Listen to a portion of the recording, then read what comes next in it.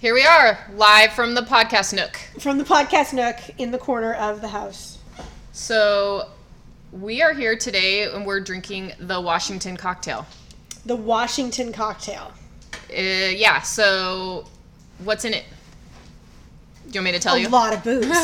A lot of booze. So it's dark rum, 1.5 ounces of dark rum, a half ounce lemon juice, a dash of Cointreau, a dash of gin, a dash of orange juice, and garnished with a maraschino cherry. So the only things that are not alcohol in this drink is a dash of orange juice and a maraschino cherry. And lemon juice. Oh yeah, I forgot about the lemon juice. So let's try it. Okay. Oh, It's kind of an orangey color. It's served over the rocks. Yeah, I mean, it looks kind of... It's all right. It's a small drink. It's There's a very not a lot small to it. drink. I was really surprised when you poured it out. How We tiny could have was. put it in smaller glasses. Yes, like a little rocks glass is what I would serve this in, maybe. Yeah. I taste a lot of lemon juice. It's a lot of lemon juice. It's kind of up my alley. So, Husband and I, when we were first dating, would drink whiskey sours, and we didn't do the whiskey sours with the with the sweet and sour mix. We did with the whiskey sours with whiskey, powdered sugar, and lemon juice. which I've had your whiskey sours. They're good. They're good. They're delicious, actually. In Waterford crystal glasses. In the middle of the park. Which, those are the glasses we actually should have used for this. We should have used those for this. Oh, we totally should have used those for this. We're lame. We're totally lame. Because it would look way better in this. And it would go along with Waterford more than these hand-blown Mexican glasses. Yeah. Which are beautiful, but these are not the right glasses. they're not the appropriate glasses. All right, well, we'll use the Waterford for something else.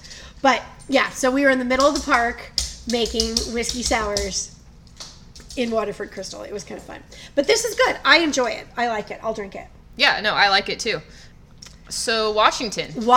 Oh my gosh. So when we said Washington last week, I was like, okay, state, person, DC, what do we do? What did you do? Had a list like 25 miles long Yeah. about things I couldn't come up with for true crime related to Washington. Yeah. There was so many.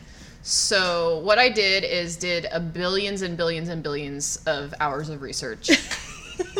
Not really, but I came to the conclusion that I'm glad you actually researched this time instead of just watched the forensic files. I didn't watch a forensic file. There was no forensic files on this. On Washington? Oh, that's crazy. Not on this topic. But the reason why I chose this topic, it has a double Washington connection. It's because Wow. the majority of the crimes took place in Washington, D.C., but prior to those events, there was the first major event took place in Washington State. Oh, wow. Well, then yours can kind of be your double Washington connection can be my Washington connection because mine takes place in what becomes Washington. That works. It's related. It's related. So I'm going to tell you about the D.C. snipers. Okay. Oh my gosh. I remember this. I remember this too. I remember this. So John Allen Muhammad was born in 1960, and he was originally born as John Allen Williams. He joined the Nation of Islam in 1987, and that's when he changed his name to Muhammad. In 1999, he kidnapped three of his children, and he brought them to Antigua to conceal them from his ex-wife. Ugh, that's so cruel when parents do that. Yeah. So he's already like a pretty piece of Dirtbag. crap kind of person. It was in Antigua where he met 17-year-old Lee Boyd Malvo and his mother. They were of Jamaican descent. Yes. And so now he's preying on a kid who has no father figure. The kid that has no father figure and barely any mother figure. Yeah. Ugh. So she agrees to let Muhammad take care of Malvo. Oh, here, take my child. Pretty much. And like, I'll be back at some point. Ugh. So Malvo Muhammad left Antigua. It was said like Muhammad basically smuggled him illegally into Miami. So wow. In 2001, they went to Miami. Where are his three children? Because I would imagine if he brought him back to the United States that they could be found. They were eventually found. I don't have the whole story on that, but they were eventually found and returned to the mother. Well, that's good. So I think it was before 2001, though. Malvo's mom followed them to Miami, and the three of them eventually traveled to Washington State. Malvo and his mother were both apprehended by Border Patrol in Bellingham, Washington. She was deported back to Jamaica, and he was released to Muhammad on bond. Whoa, why wasn't he sent back? I was wondering that too. The only thing I can think of is he had maybe just turned 18 about that time. But then you don't give them to his mother, you give them to him to this guy. Yeah. And also they did have forged documents. Muhammad and Malvo had forged documents, so maybe they didn't catch it at the time that he was... Gotcha. Not related. Yeah. So for a while, Malvo and Muhammad lived in a homeless shelter in Bellingham, Washington. While there, Malvo enrolled in Bellingham High School, and he listed Muhammad as his father. Wow. Yeah, so they tried to kind of have a life at some point, but apparently during this time, Muhammad was really laying on the brainwashing. Like, intentional or not, I'm not sure, but pretty much provided the only, like, discipline and stability that Malvo had ever had. So I know why the brainwashing worked, but had some pretty radical ideas. And what was he brainwashing him to believe? Just like a lot of militarization, and they did a lot of like target shooting and military practice and deprivation. Like he would tie Malvo up to a tree and deprive him of like food and stuff like that, and then eventually come back and get him. Because what does that teach you? It was supposed to be a discipline thing, but it's just, straight up not cool. But so yeah, he was in high school. Apparently he didn't have any friends while he was there. So on February 16th, 2002, 21-year-old Kenya Cook was shot and killed by Malvo at her aunt's home in Tacoma, Washington. Why? So apparently Cook's aunt was good friends with Muhammad's wife, and she's the one that had encouraged her to seek a divorce. So for sure it was a revenge thing. Yep. Yeah. So after the murder in 2002, or after the murder, Muhammad and Malvo left and went across the country and pretty much just started shooting innocent people all along the way. Yeah. So on March 19th, 2002, Jerry Taylor was killed by a single shot to the chest at a Tucson area golf course. The golf course, they found out later, was near Muhammad's aunt's house where Muhammad and Malvo were visiting. Wow. So he's just out playing golf. Yeah. Boom. Then, August 1st, 2002, John Gaeta was shot in the neck while changing a tire in a parking lot in Hammond, Louisiana. Okay, and now aren't these, if I remember correctly, I mean, I'm probably stealing your thunder here, aren't these being done with like long-range sniper-type rifles? So they didn't know at the time what the gun was until a little bit later. But I do have that information. I'll talk about it. Okay. But I'm just thinking, so you just picture a guy, he's just in a parking lot changing his tire, as you do if you have a flat tire in a parking lot.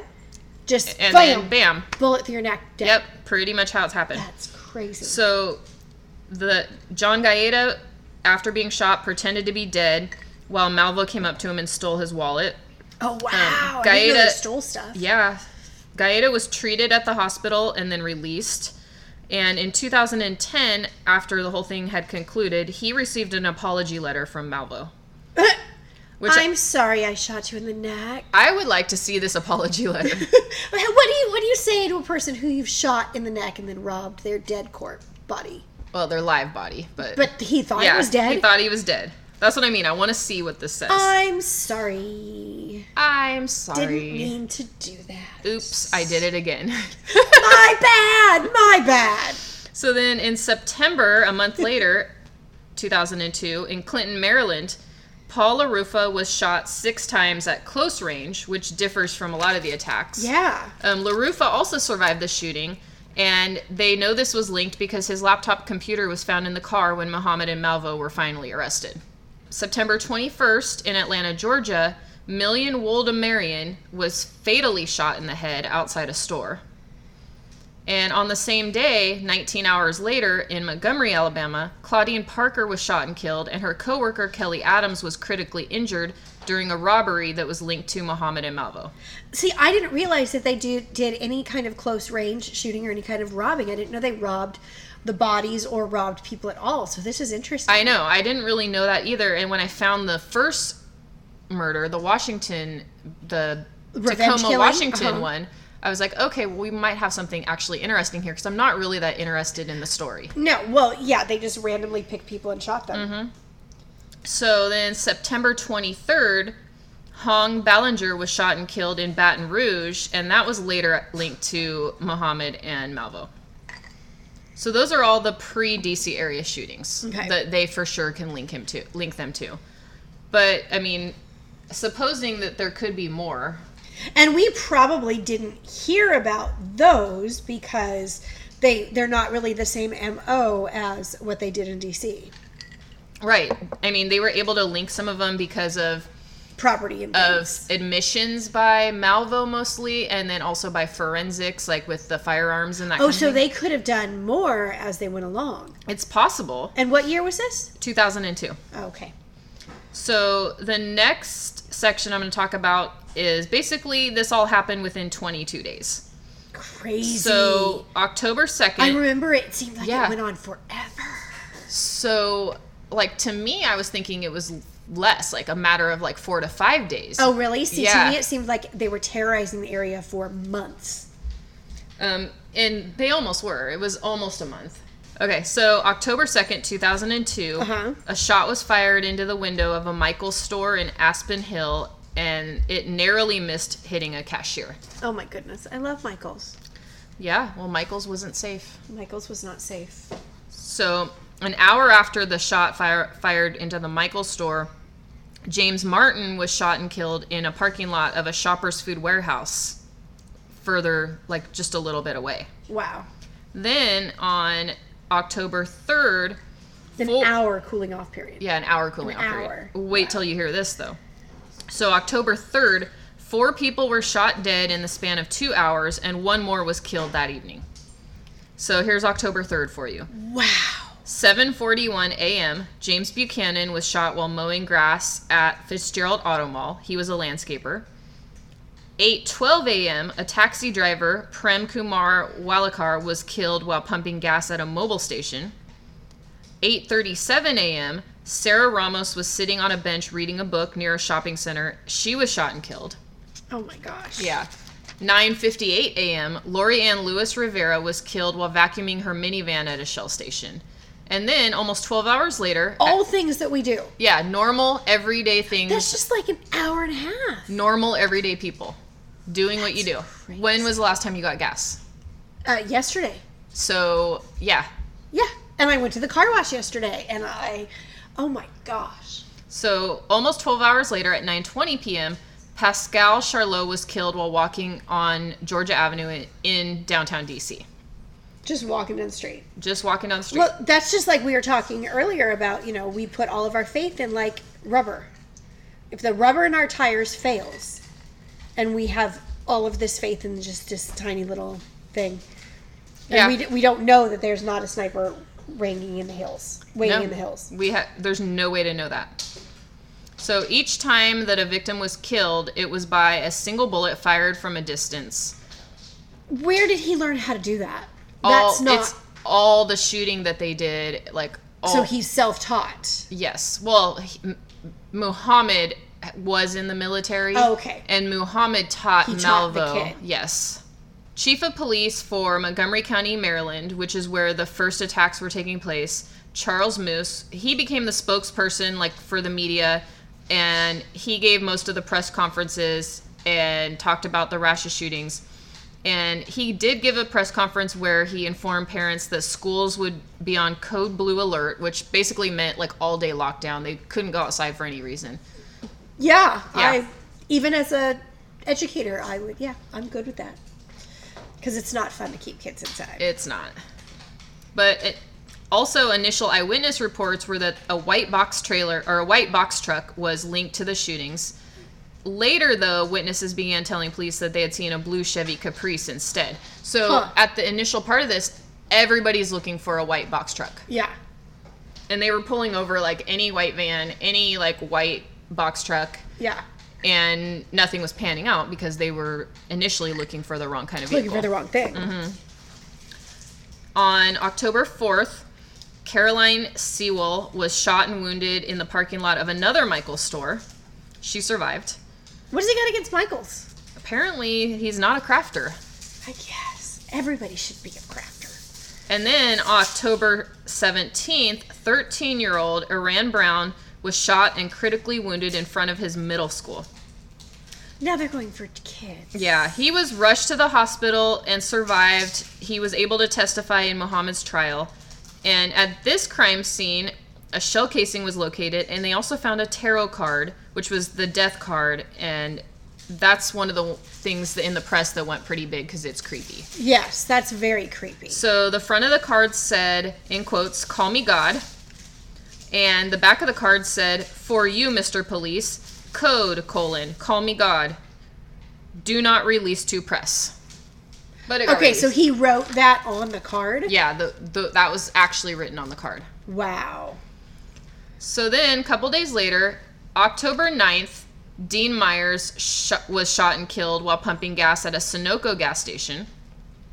Then on the 11th, Kenneth Bridges was shot at an Exxon station. Oh my goodness. What do they got against gas stations? Well, they don't have anything against gas stations. Yeah. Well, they will come It's to find just out. the easiest place to It get was people. all about convenience. Oh my gosh. So October 14th. But can you imagine what if they hit a pump? I don't think that's like a real thing. You don't think that's a real thing? No, I think That's like a Mythbusters myth. TV show Yeah. thing? Okay. Yeah. I can see me being wrong about that.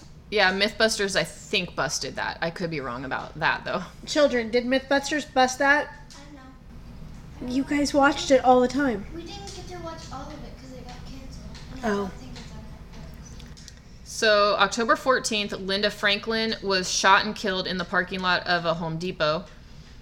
After this period of time is when gas stations began putting up tarps to protect customers, like Oh, what a good idea. kind of to shield them from view. Yeah.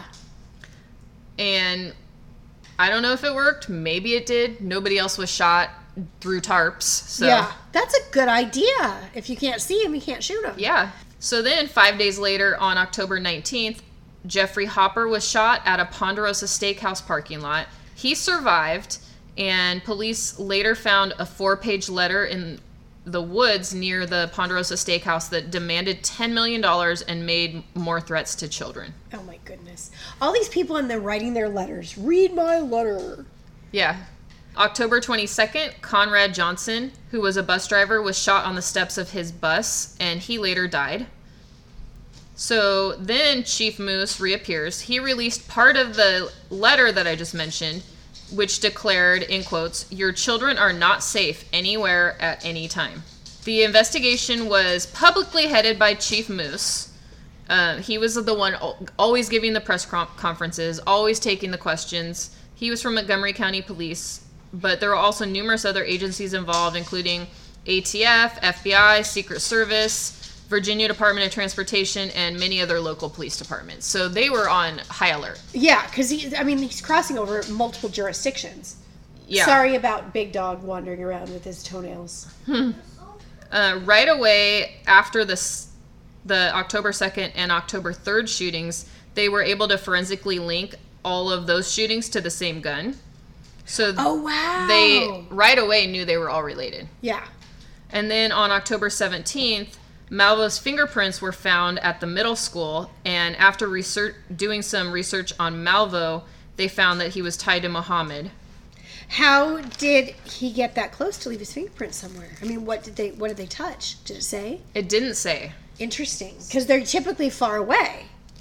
And so I'm not sure, like, obviously they were in the woods at that point because they left that tarot card, so he must have touched something in that area. Wow. The citizens were getting upset because it appeared that there wasn't really any progress on the case, but the feds were making a lot of headway. People keep dropping dead. Continually. They had learned that Muhammad's ex-girlfriend, who lived in the area, had obtained a protection order against Muhammad. And she lived in the area where the very first DC area attack occurred. Oh, that's not telling or interesting or anything. They also developed information about the vehicle, the Caprice, that was purchased by Muhammad in New Jersey. So they had the tag number. Uh-huh. They were New Jersey plates, and they had been issued to Muhammad. And after checking on those plates, it turns out that they had been run by several patrol officers on a few different occasions near shooting locations in multiple states. So at the time, they weren't able to put it together. So a lot of different agencies had like, Encountered that vehicle. yeah. But the way that it works is they don't share the data. It doesn't Right. automatically become... Well, because you can't. You would be overrun with data if you did that. But I love how we're getting better and better at that. We are, but in this case, this is not... Like, they went back and found that all these things had been done. It didn't get linked at the time. And so all this time when they had been looking for a white box truck, they should have been looking for the Caprice. And on October 3rd, the Caprice was stopped for a traffic infraction just hours prior to the shooting of Pascal Charlot. And Wow. it was the October 3rd shooting that eyewitnesses first reported seeing a Caprice. So then October 8th, we're going back to October 8th, Baltimore police investigated the blue Caprice. There was a person sleeping inside, and the officers did think it was suspicious that the plate was from New Jersey, but the driver's license was from Washington State. Uh-huh. They didn't search the vehicle, nor did they question the driver, even though the description of the Caprice had come out several days earlier. So they might not have even known that. I don't know, because it happened in two different jurisdictions. Exactly. Again. So they may not have gotten the information. But, there's how many blue Caprices are out there? In 2002? Right. I don't know. And you can't... Well, I had a coworker that drove a blue Caprice, but I'm trying to remember, that was in the 90s. Yeah. But it just seems like you can't strike that out. You can't search every blue Caprice that you see because that's not legal. That's not constitutional. Just because it's a blue Caprice doesn't mean anything. It doesn't mean anything. And then finally, October 24th at 3:15 a.m., Muhammad and Malvo were found sleeping in the Caprice at a rest stop in Myersville, Maryland. And they were arrested on weapons charges because they did locate the weapon and a tripod or a bipod that was used for the sniper attacks. Oh, okay.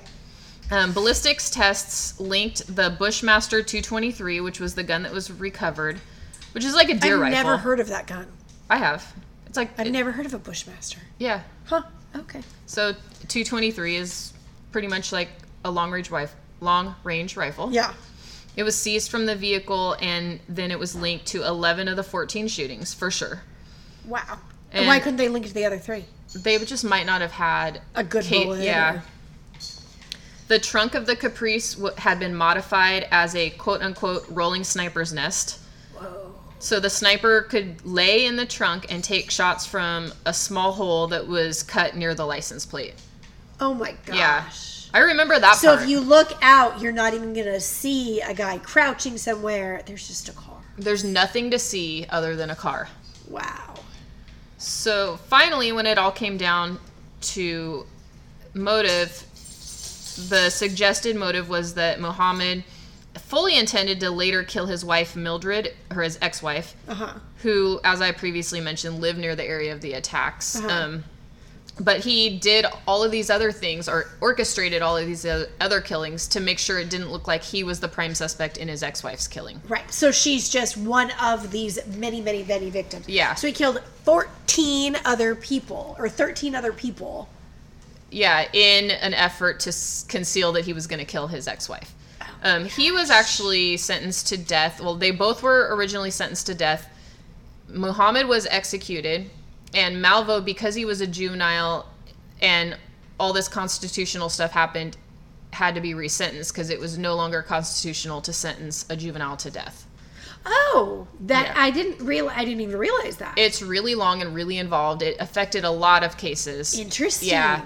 And so I am not sure what his final sentence was, but not death. I mean, you can debate is a 17-year-old juvenile. I mean, that's a huge debate, but interesting. I hadn't even heard anything about that. Yeah. Okay, that happening. Huh. Exciting. I remember that. I know. I've like I said, there was so many other choices I could have gone. No, I like that one. Because, I mean, there's Ted Bundy. He's Washington. Uh-huh. There's Green River Killer. There's D.C. Cooper or D.B. Cooper. Uh-huh. I even thought about doing the assassination of President Garfield because that happened in D.C. Yeah. So Watergate, like there was just so Watergate. much. Chandra Levy. Oh my gosh. I remember that too. Yeah. I mean, I wanted to do them all and I couldn't settle. Well, I didn't want to do D.B. Cooper because I don't like that story. Everybody's done D.B. Yeah. Cooper. Interesting. Well, there's lots to choose from. We'll have to. I like this cocktail. We could do it again. We could do it again. So I really went back and forth between, I thought about doing how did George Washington die, just information about George Washington. I thought about doing D.C. and how it was built and Thomas Jefferson and the whole thing. But recently, children and I went on a trip to Walla Walla. And while we were in Walla Walla, we went to the Whitman Mission. Yeah. I remember you telling me about this, Okay.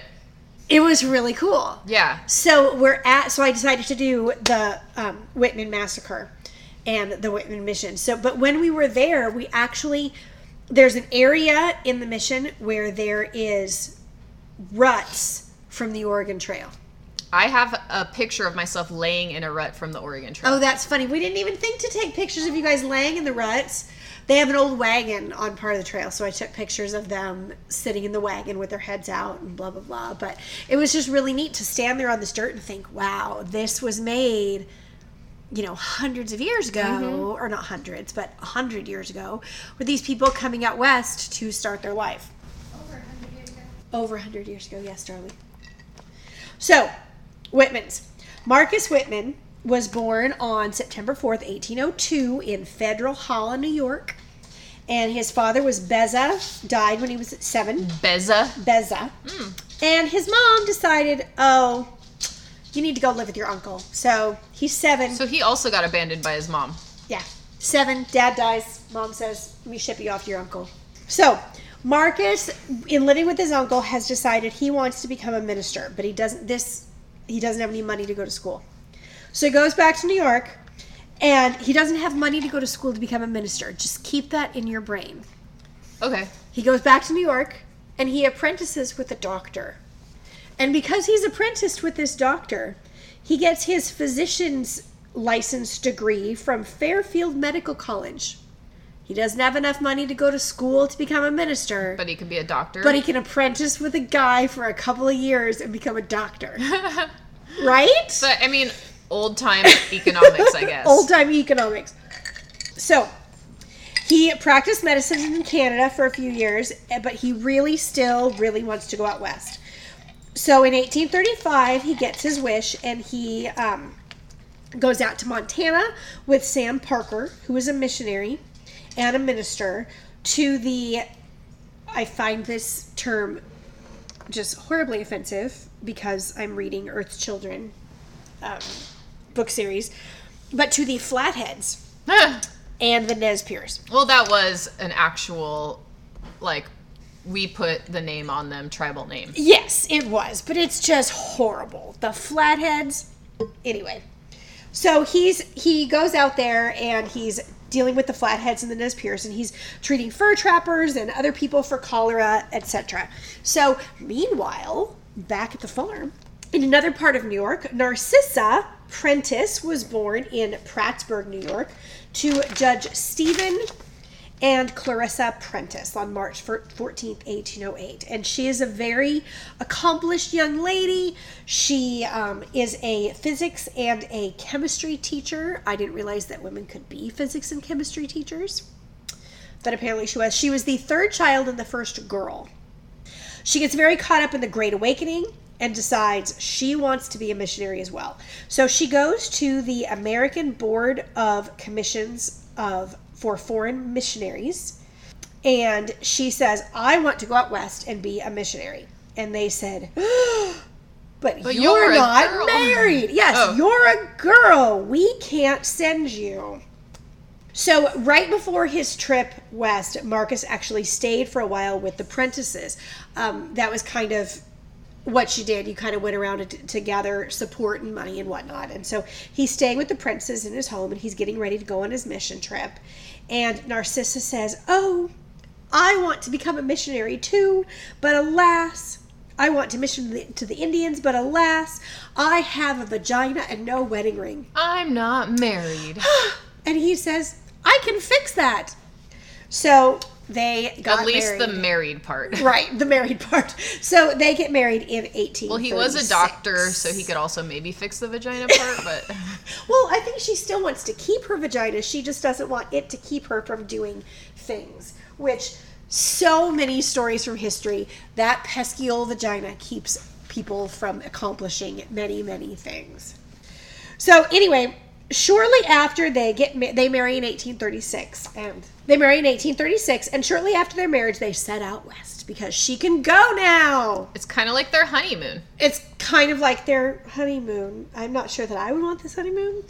But on May 25th, 1836, the Whitmans and Henry and Eliza Spaulding and several other fur traders and trappers set out on the Oregon Trail for places out west. Narcissa and Eliza become the first white women to cross the Rocky Mountains. And they also become the first to travel the Oregon Trail on foot. Ooh. Yeah. And I just can't... Having traveled over mountains to get to Reno and whatnot, I cannot imagine walking that. I know. Or going with the wagon and Like, animals. every time and we- your kids. Every time we crossed Donner Summit, I'm like, this was... How did they do this? They weren't in a car. No, they were not in a car. They On did a not travel through it at paved- 70 miles an hour. On a paved interstate highway. When there's snow outside the window, they were walking through it. Just seems brave and scary. Yeah, and rigorous. Like, Hard work. But we're here because they did that. But so anyway, as they're traveling through, Narcissa kept a very detailed log and journal entry of the journey and her life, and it's very interesting to go back and look at those. I don't have a lot of quotes from it, but you can look it up. It's interesting. So the group eventually settles in what is today Walla Walla, Washington. It is along the convergence of the Columbia and the Walla Walla River. When we were driving up there, we drove quite a ways along the Columbia River, and the Columbia River is huge. It's massive. It's gorgeous. Yeah. So the Cayuse Indians already lived in the area, and they called it Walilatpo. Walilatpo. And it means place of the ryegrass. So the Whitmans decide to settle there, and they set up a school, a farm, a hospital, and a church, and they are ministering to the Cayuse and the Nez Perce. And they're really trying to get them to come and be a part of the community, but they're having a lot of trouble. They're just not wanting to come. So not as many as they hoped anyway. So on March 14th, 1837, the Whitmans have their only child. And I remember when we were there at the place, they mentioned that the Native people that lived there referred to the child as their baby because she was the first Anglo-American baby born in the Oregon country, the Oregon territory. also, too, wasn't March 14th the same birthday as Narcissa? Oh, I don't know. Let's go back. Meanwhile, in Prentice, New York, yeah, she was born on March 14th. Oh, that's so funny. So she had her daughter on her birthday. So, she's the first baby born, the first Anglo-American baby born in the Oregon country, and the Nez Perce and the Cayuse kind of call her our baby because she was born here. That's so sweet. It is sweet. And then it was so sweet that Mom paid so much attention to her and all the other people. I don't know. I'm passing judgment on this because I was actually there and saw the thing.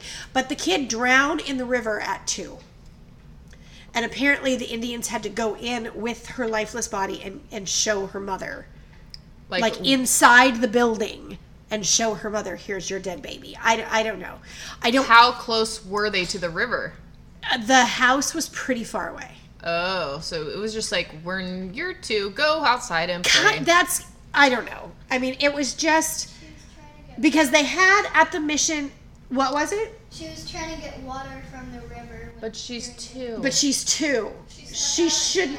And tried to get water from the river, and she fell down. Also, she's 2. See, children paid more attention than I did. But yeah, she's 2. So I don't know that.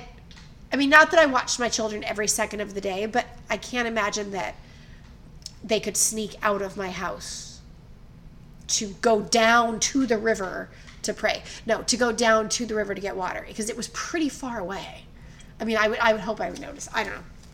Anyway, so poor little baby dies, and Narcissa's just devastated, and she, her health begins to decline, and she actually loses, for some reason, some health problem, which I never found.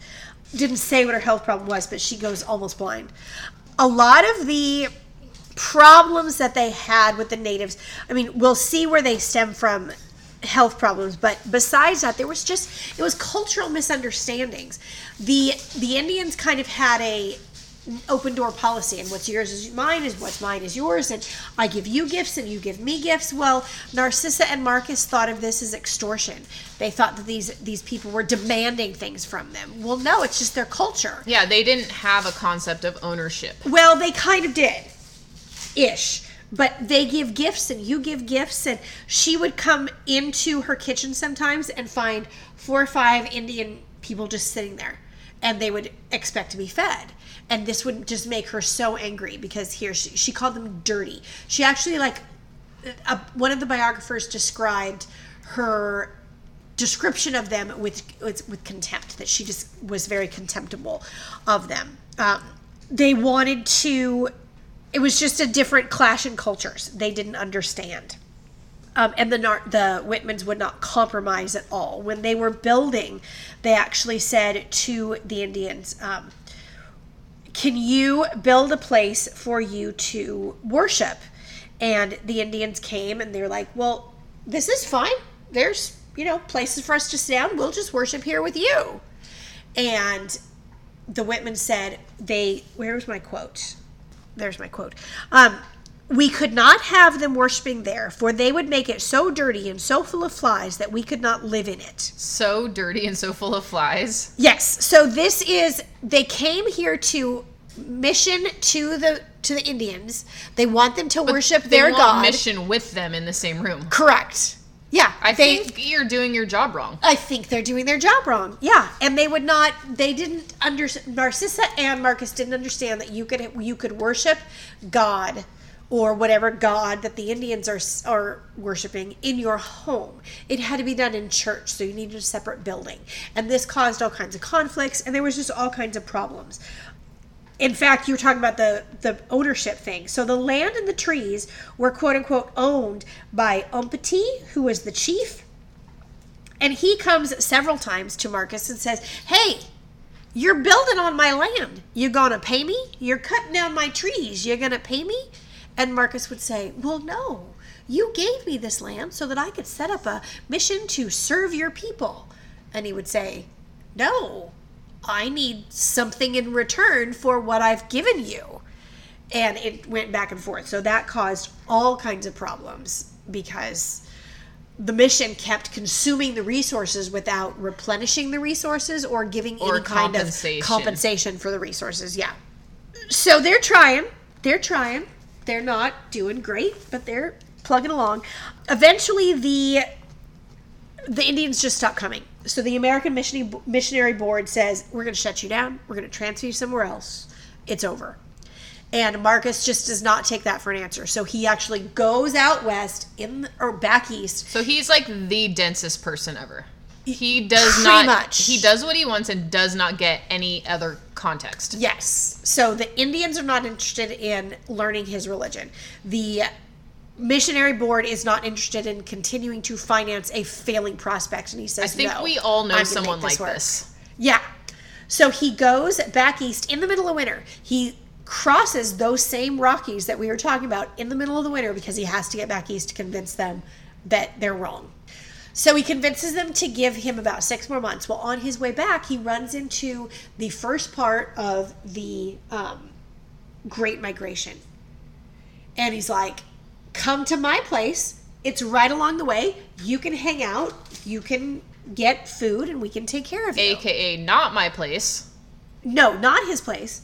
the place that he built on these other people's land with these other people's resources. That they're not happy about, but he doesn't care He because he doesn't care. doesn't get any type of Right. nuance. No, oh my gosh, no nuance at all. I It gets even worse later. Now that I know what kind of person he is, and I'm already thinking of people that I know that are like him, I do not like him at all. Okay, well, it goes along even further. So he decides, he says, come here. So pretty soon, this quiet little idyllic just ranch area where there's the few white settlers that are kind of taking care of their own, and babies are drowning in the river, and the Indians are whatever they're doing, Eating breakfast. invaded. It becomes the rest stop for the Oregon Trail. Oh. And I don't remember if you guys remember, but they had they had all these boards set up along the way as we walked around the perimeter, and one of the boards showed it had little red dots for the amount of people that were coming in any given year. And for about 5 years, there was just massive amounts of people. I mean, like 5,000 people just descending on this tiny little area all at once. That's crazy. It was insane. And the Whitmans, because their only child had died, they're taking an orphan, so they're getting permanent residence, and it's just getting bigger and bigger and bigger and bigger, and people are coming. And so it became this kind of juggernaut. Well, what do white people bring with them when they come? Cholera? Cholera, all kinds of other things, smallpox, measles, blah, blah. So all these diseases. So pretty much Whitman Mission becomes the hospital. By 1845, the mission is sort of bypassed. They've got a faster route. So the only people that are coming to the mission are coming for the hospital. So it slowed down. It was only super busy. Along the route, if someone gets one of these diseases and needs to go to hospital, Yep, you take a detour. convenient. Yeah. So it kind of died down from the mass amount of people. I mean, it was like a little city. It was like a little city. So when you went around, you could see all the different little buildings, shells from where they were, and it was a little city. But eventually it just became a hospital, and they would just go there if they were sick. So, 1847. This little wagon comes along, and they have the measles. Yes. So I alluded earlier to another difference between the Kaiju culture and Western culture. In Kaiju culture, the medicine man is personally responsible for his patient's health. See, I like that. Like, that to me is so much better than any type of medicine that we have now. It's Well, like, you better friggin' do a good job. yeah. It's accountability to the highest level. So the medicine man is personally responsible in their culture, and this little wagon train comes along, and it's got measles. So in 1847, there's a massive measles outbreak. It strikes the whites and the Indians alike. I mean, everybody's getting sick. But what happens... You get the measles, and you get the measles, and you get the measles. Yes, 100%. People are handing out measles left and right. But what happens, and nobody understands why, because, hello, germ theory, and immunizations, white people are, for the most part, recovering. So that's from funny that measles. you just brought up germ theory, because that was a big part of my research when I thought about doing the Garfield assassination. Oh! Because that was in 1888. Uh-huh. So And he died from infection, And- I'm assuming? I did a higher level college paper on the germ theory of disease. So I'm Oh, wow, I didn't know that. Yeah, on Louis Pasteur. So you're kind of an expert I'm on kind of Louis an Pasteur. expert. I want to be an expert on as many things as you're an Well, expert on. I'm kind of an expert on several things. Well, as our favorite radio host would say, I almost went to law school. So, I went to 3/4 of a year of law school, truthfully. you honestly have been to more law school than I have. Even though I have an AA and law enforcement and paralegal. Completely useless degrees. But anyway, Yes. so, medicine man, personally responsible for the sick people. And what's happening is the white people are there's white people dying. Don't get me wrong. There are Right. white people dying. But they're able to recover. But they have somewhat of an immune system to this particular disease. Well, the Native Americans in Washington have not had the measles, Well, and so no. they die. The Cayuse lost all of their children. Like, Pied Piper leading all of the children from the village away, every child dead. Talk about terrifying. I cannot even imagine having that happen in your town. Well, in your and they community. didn't have the context that we do now to isolate the people and like quarantine them. No. So your baby's sick, you're going to go hang out, you're going to bring your toddler, you're going to bring your infant, we're all huddling here next to the 8-year-old's bed. Then pretty soon all three of you Yeah. them are dead. It's devastating. I can't even imagine. But so he's doing the best he can, but it happens. Well, so obviously the natives go back and they discuss this and they're like, he's a bad medicine man. That's the only way they could have thought about it, because based on their whole entire life experience. Their entire culture, their entire system of law. I mean, they even reference later on there's a trial, and they reference in the trial that Cayuse tribal law is that the medicine man is responsible if he gives bad medicine. Oh, that's So he needs to die. I mean, it's their law. it's so devastating. Yeah. So on November 29th, after much, much, much debate, November 29th, several men come down to the mission and they pound on the door and they're demanding medicine. We need medicine. We need help, blah, blah, blah. So Marcus opens the door. He talks to the men and he says, oh, okay, you need medicine. I'll go get you the medicine. Turns around and go get the medicine. While he is distracted, he is struck 2 times in the head and once in the neck with a hatchet. So then they've struck him with the hatchet in the head and they leave him and they rush outside and they start killing every man and boy that they see that's working along the farm. Oh my gosh. They're just gunning them down, hatching them down, destroying like them. the measles killed all these people, but like let's also kill all the people that are quote unquote healthy. Right. Yes, literally. So Marcissa rushes to the side of Marcus and he's still alive. He's fatally wounded. There's a couple of eyewitness accounts that say his features, his face, are so devastated by the hatchet blows that he's unrecognizable as a human. I bet. But he is still responding to his wife. So Narcissa is kneeling down next to him and saying, it'll be okay, it'll be okay, blah, blah, blah. And he's like responding to her physically. How? While his head is a pile of mush. How though? I don't know. And that's what blows me away about this whole thing is this didn't happen in black and white. This didn't happen in sepia tones. This was an actual woman kneeling next to her actual husband whose head is a mass of brains and blood and bone. And he's still alive and responding to her. I don't even Insane. have words for that. Insane. So she gets up at one point and goes to the door and she is shot. She goes back to her husband and is kneeling next to him with a bullet wound. And for some reason, she is coaxed out of the mission because she had died outside. So at the mission, they have the outlines of all of the buildings. Y'all can't see this, but I'm really like talking to She's spreading her Shelley arms with out her very hands. wide. Like I'm pointing out how these buildings are like shaped and this and that. So they have all of these cement curbs, they're curbs to show the outlines of the buildings. And then they have a diagram as to the buildings and what they were. And, this was the grain storage, and this was the church, and this was the school, and this was the kitchen, and blah, blah. And then it shows where each person died. So Marcus died kind of in the kitchen area, and then Narcissa died outside. So then as I'm reading this, I understand why. Because I'm like, why was she out here and not next to him? So she was next to him, and then she got up and went to the door, they shot her. She went back to him, even after being shot, and they somehow convinced her to come outside.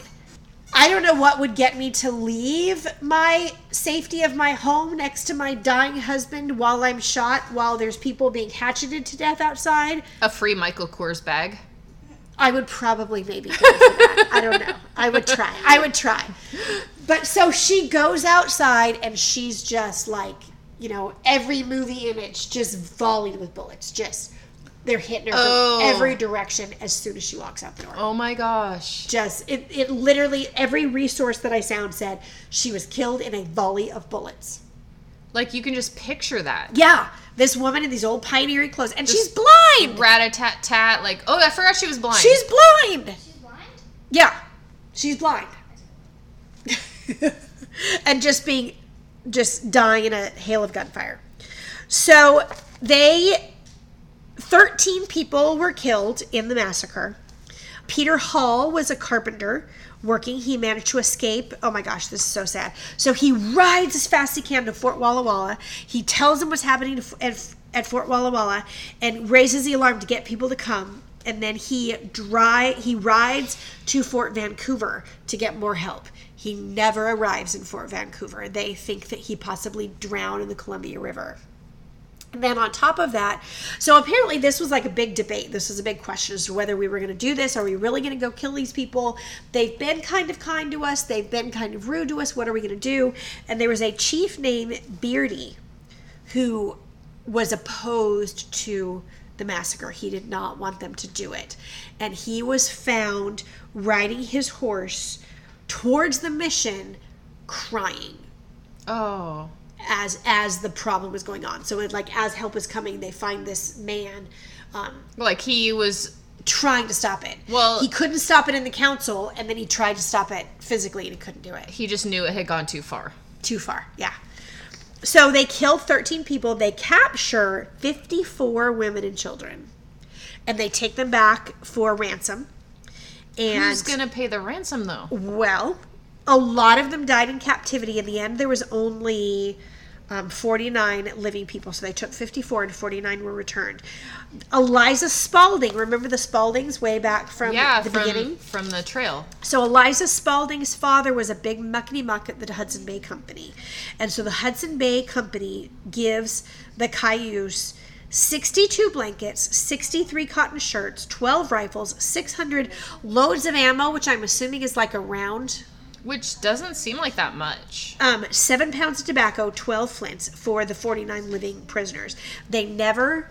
This is philanthropy. The Hudson Bay Company never asked the government for repayment. They never asked the people for repayment that they recovered. They never asked the missionary fund for repayment. They just gave the items and got the people. Well, the people were the most important thing. The people were the most important thing. But so and the Hudson Bay Company, they have money. They got their stuff. They can absolutely afford it. But it struck me as very I liked it that they didn't say, hey, now you need to pay this back. We paid for your ransom, now you pay us back. I just liked that. So as they go along, they're still, because the settlers are going to retaliate for this, and then the Cayuse are going to retaliate for that, and back and forth and back and forth. And it's eventually called the Cayuse War. Some years later, the new governor, who is General Mitchell Lambertson, is sick of it. And he says, nope, I demand, we need retribution, we need justice. You need to turn over the people that were responsible for the massacre. So the head chief says, no, this was just a cultural misunderstanding. This was a mistake. In our culture, if you give bad medicine, you can kill the person. This bad medicine. This was just the way our culture practices. And the Lambertson says, nope, I don't care. And the Cayuse actually said, too, all of this violence that has happened since then, we Cayuse have lost more people than you white people. You have, not even counting the sickness, the retaliation on us after the massacre, and our retaliation on you and your retaliation on us, the Cayuse have lost more lives than the white people. Isn't that punishment enough, besides the fact of our culture, bad medicine? aren't we done? On one hand, I do agree with that, but on the other hand, it's not an excuse for massacring people, Yes, like they intentionally still- massacring. And the Marcus Whitman was getting them medicine when they hatcheted him in the face. But also, I don't like him, so I don't like him either. And I don't like Narcissa because she was narcissistic.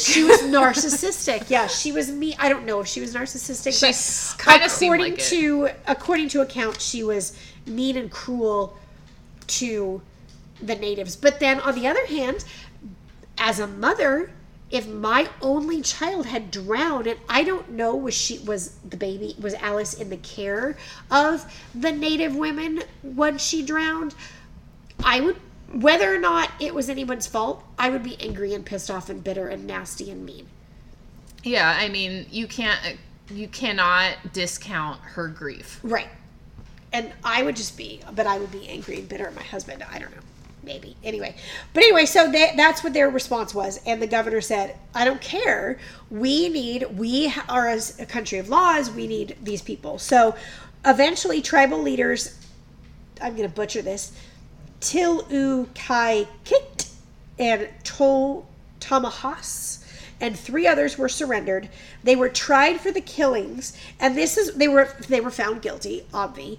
But this is what interested me. In the description, it doesn't go into great detail. There was some detail about there being eyewitness testimony from people that were not actually eyewitnesses to the massacre. So there was some controversy there. Typical 1800s. Right. But what I thought was interesting is all of the accounts that I read pointed out that it was a lengthy trial. Huh. So there actually was some weighing of the evidence. Yes, they didn't just say, hey, you're brown, we're white, we win.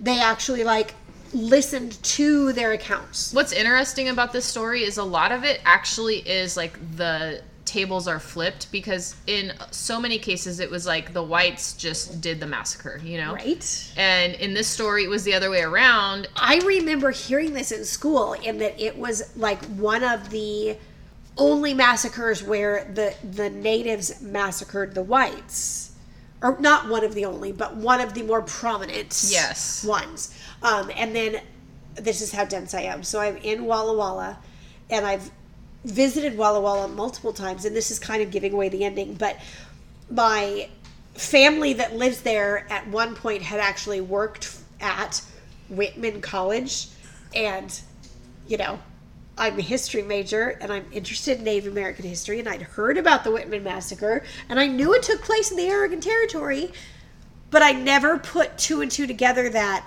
the Whitman Massacre. College, Whitman Massacre. That's in the same place. Yeah, it was until I actually went there that I went, oh, duh. So they're found guilty, and they're sentenced to hanging. They were hung on June 3rd, 1850. The site was made a National Historical Site. There's a mass grave for all of the victims of the massacre. It's really interesting to visit. I enjoyed visiting there, and I enjoyed walking along the Oregon Trail, and I enjoyed looking at the site. I mean, they have the place where she drowned, the baby. They have the place marked where each person died. They have... It's fascinating as far as this story. It's very well researched, it's very well documented, and it's very well done in a historical site. They don't try to they don't have the pretend buildings set up. Not that anything is wrong with that, but they don't have the pretend buildings set up where they have There's a time and all a the place for hodgepodge it. stuff in there. This is what it may have looked like. It's simply a The grass field with these curbs set out where the buildings were. Yeah, to mark the boundaries of the buildings. Yeah, it was very powerful to be there. But Whitman College, gorgeous campus, absolutely, really neat school, private school. Sorry about your a-hole namesake. Right. So I would not be opposed if child 1 or child 2 wanted to go to Whitman. I wouldn't want to pay out-of-state tuition, so they'd have to go live with the family up there for a while. But that's the Whitman Massacre, which you hear about it in school, but just kind of the Native Americans killed a bunch of missionaries and blah, blah, blah. You don't get the detail of she's holding her husband's head together with her hands. And he's still responding to her. And he's still responding to her. No, that's That was a really fascinating story. Like, I knew about it, but I didn't know about it. Exactly. So I say Washington Cocktail is a hit. I agree. I wasn't that excited about my topic, like the DC sniper, because it's just, like, I just thought it was a list of shootings, but it actually got a little bit more... He had reasoning behind it. Yeah. His reasoning is stupid. Which, now that I know that, it makes it a little more full-fledged, like, it still story. blows me away that he killed all of those people just to cover up the fact that he wanted to kill his wife. And never killed his wife. And Yeah. never killed his ex-wife.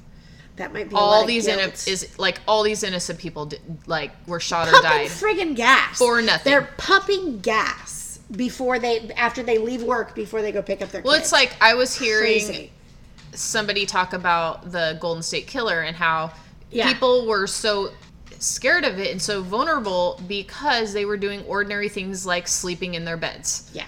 And this is the same thing. Like, you're doing an ordinary thing, like you're shopping, you're fueling your vehicle. Or an ordinary thing like answering the door and getting medicine for people who are asking for medicine because you're a doctor.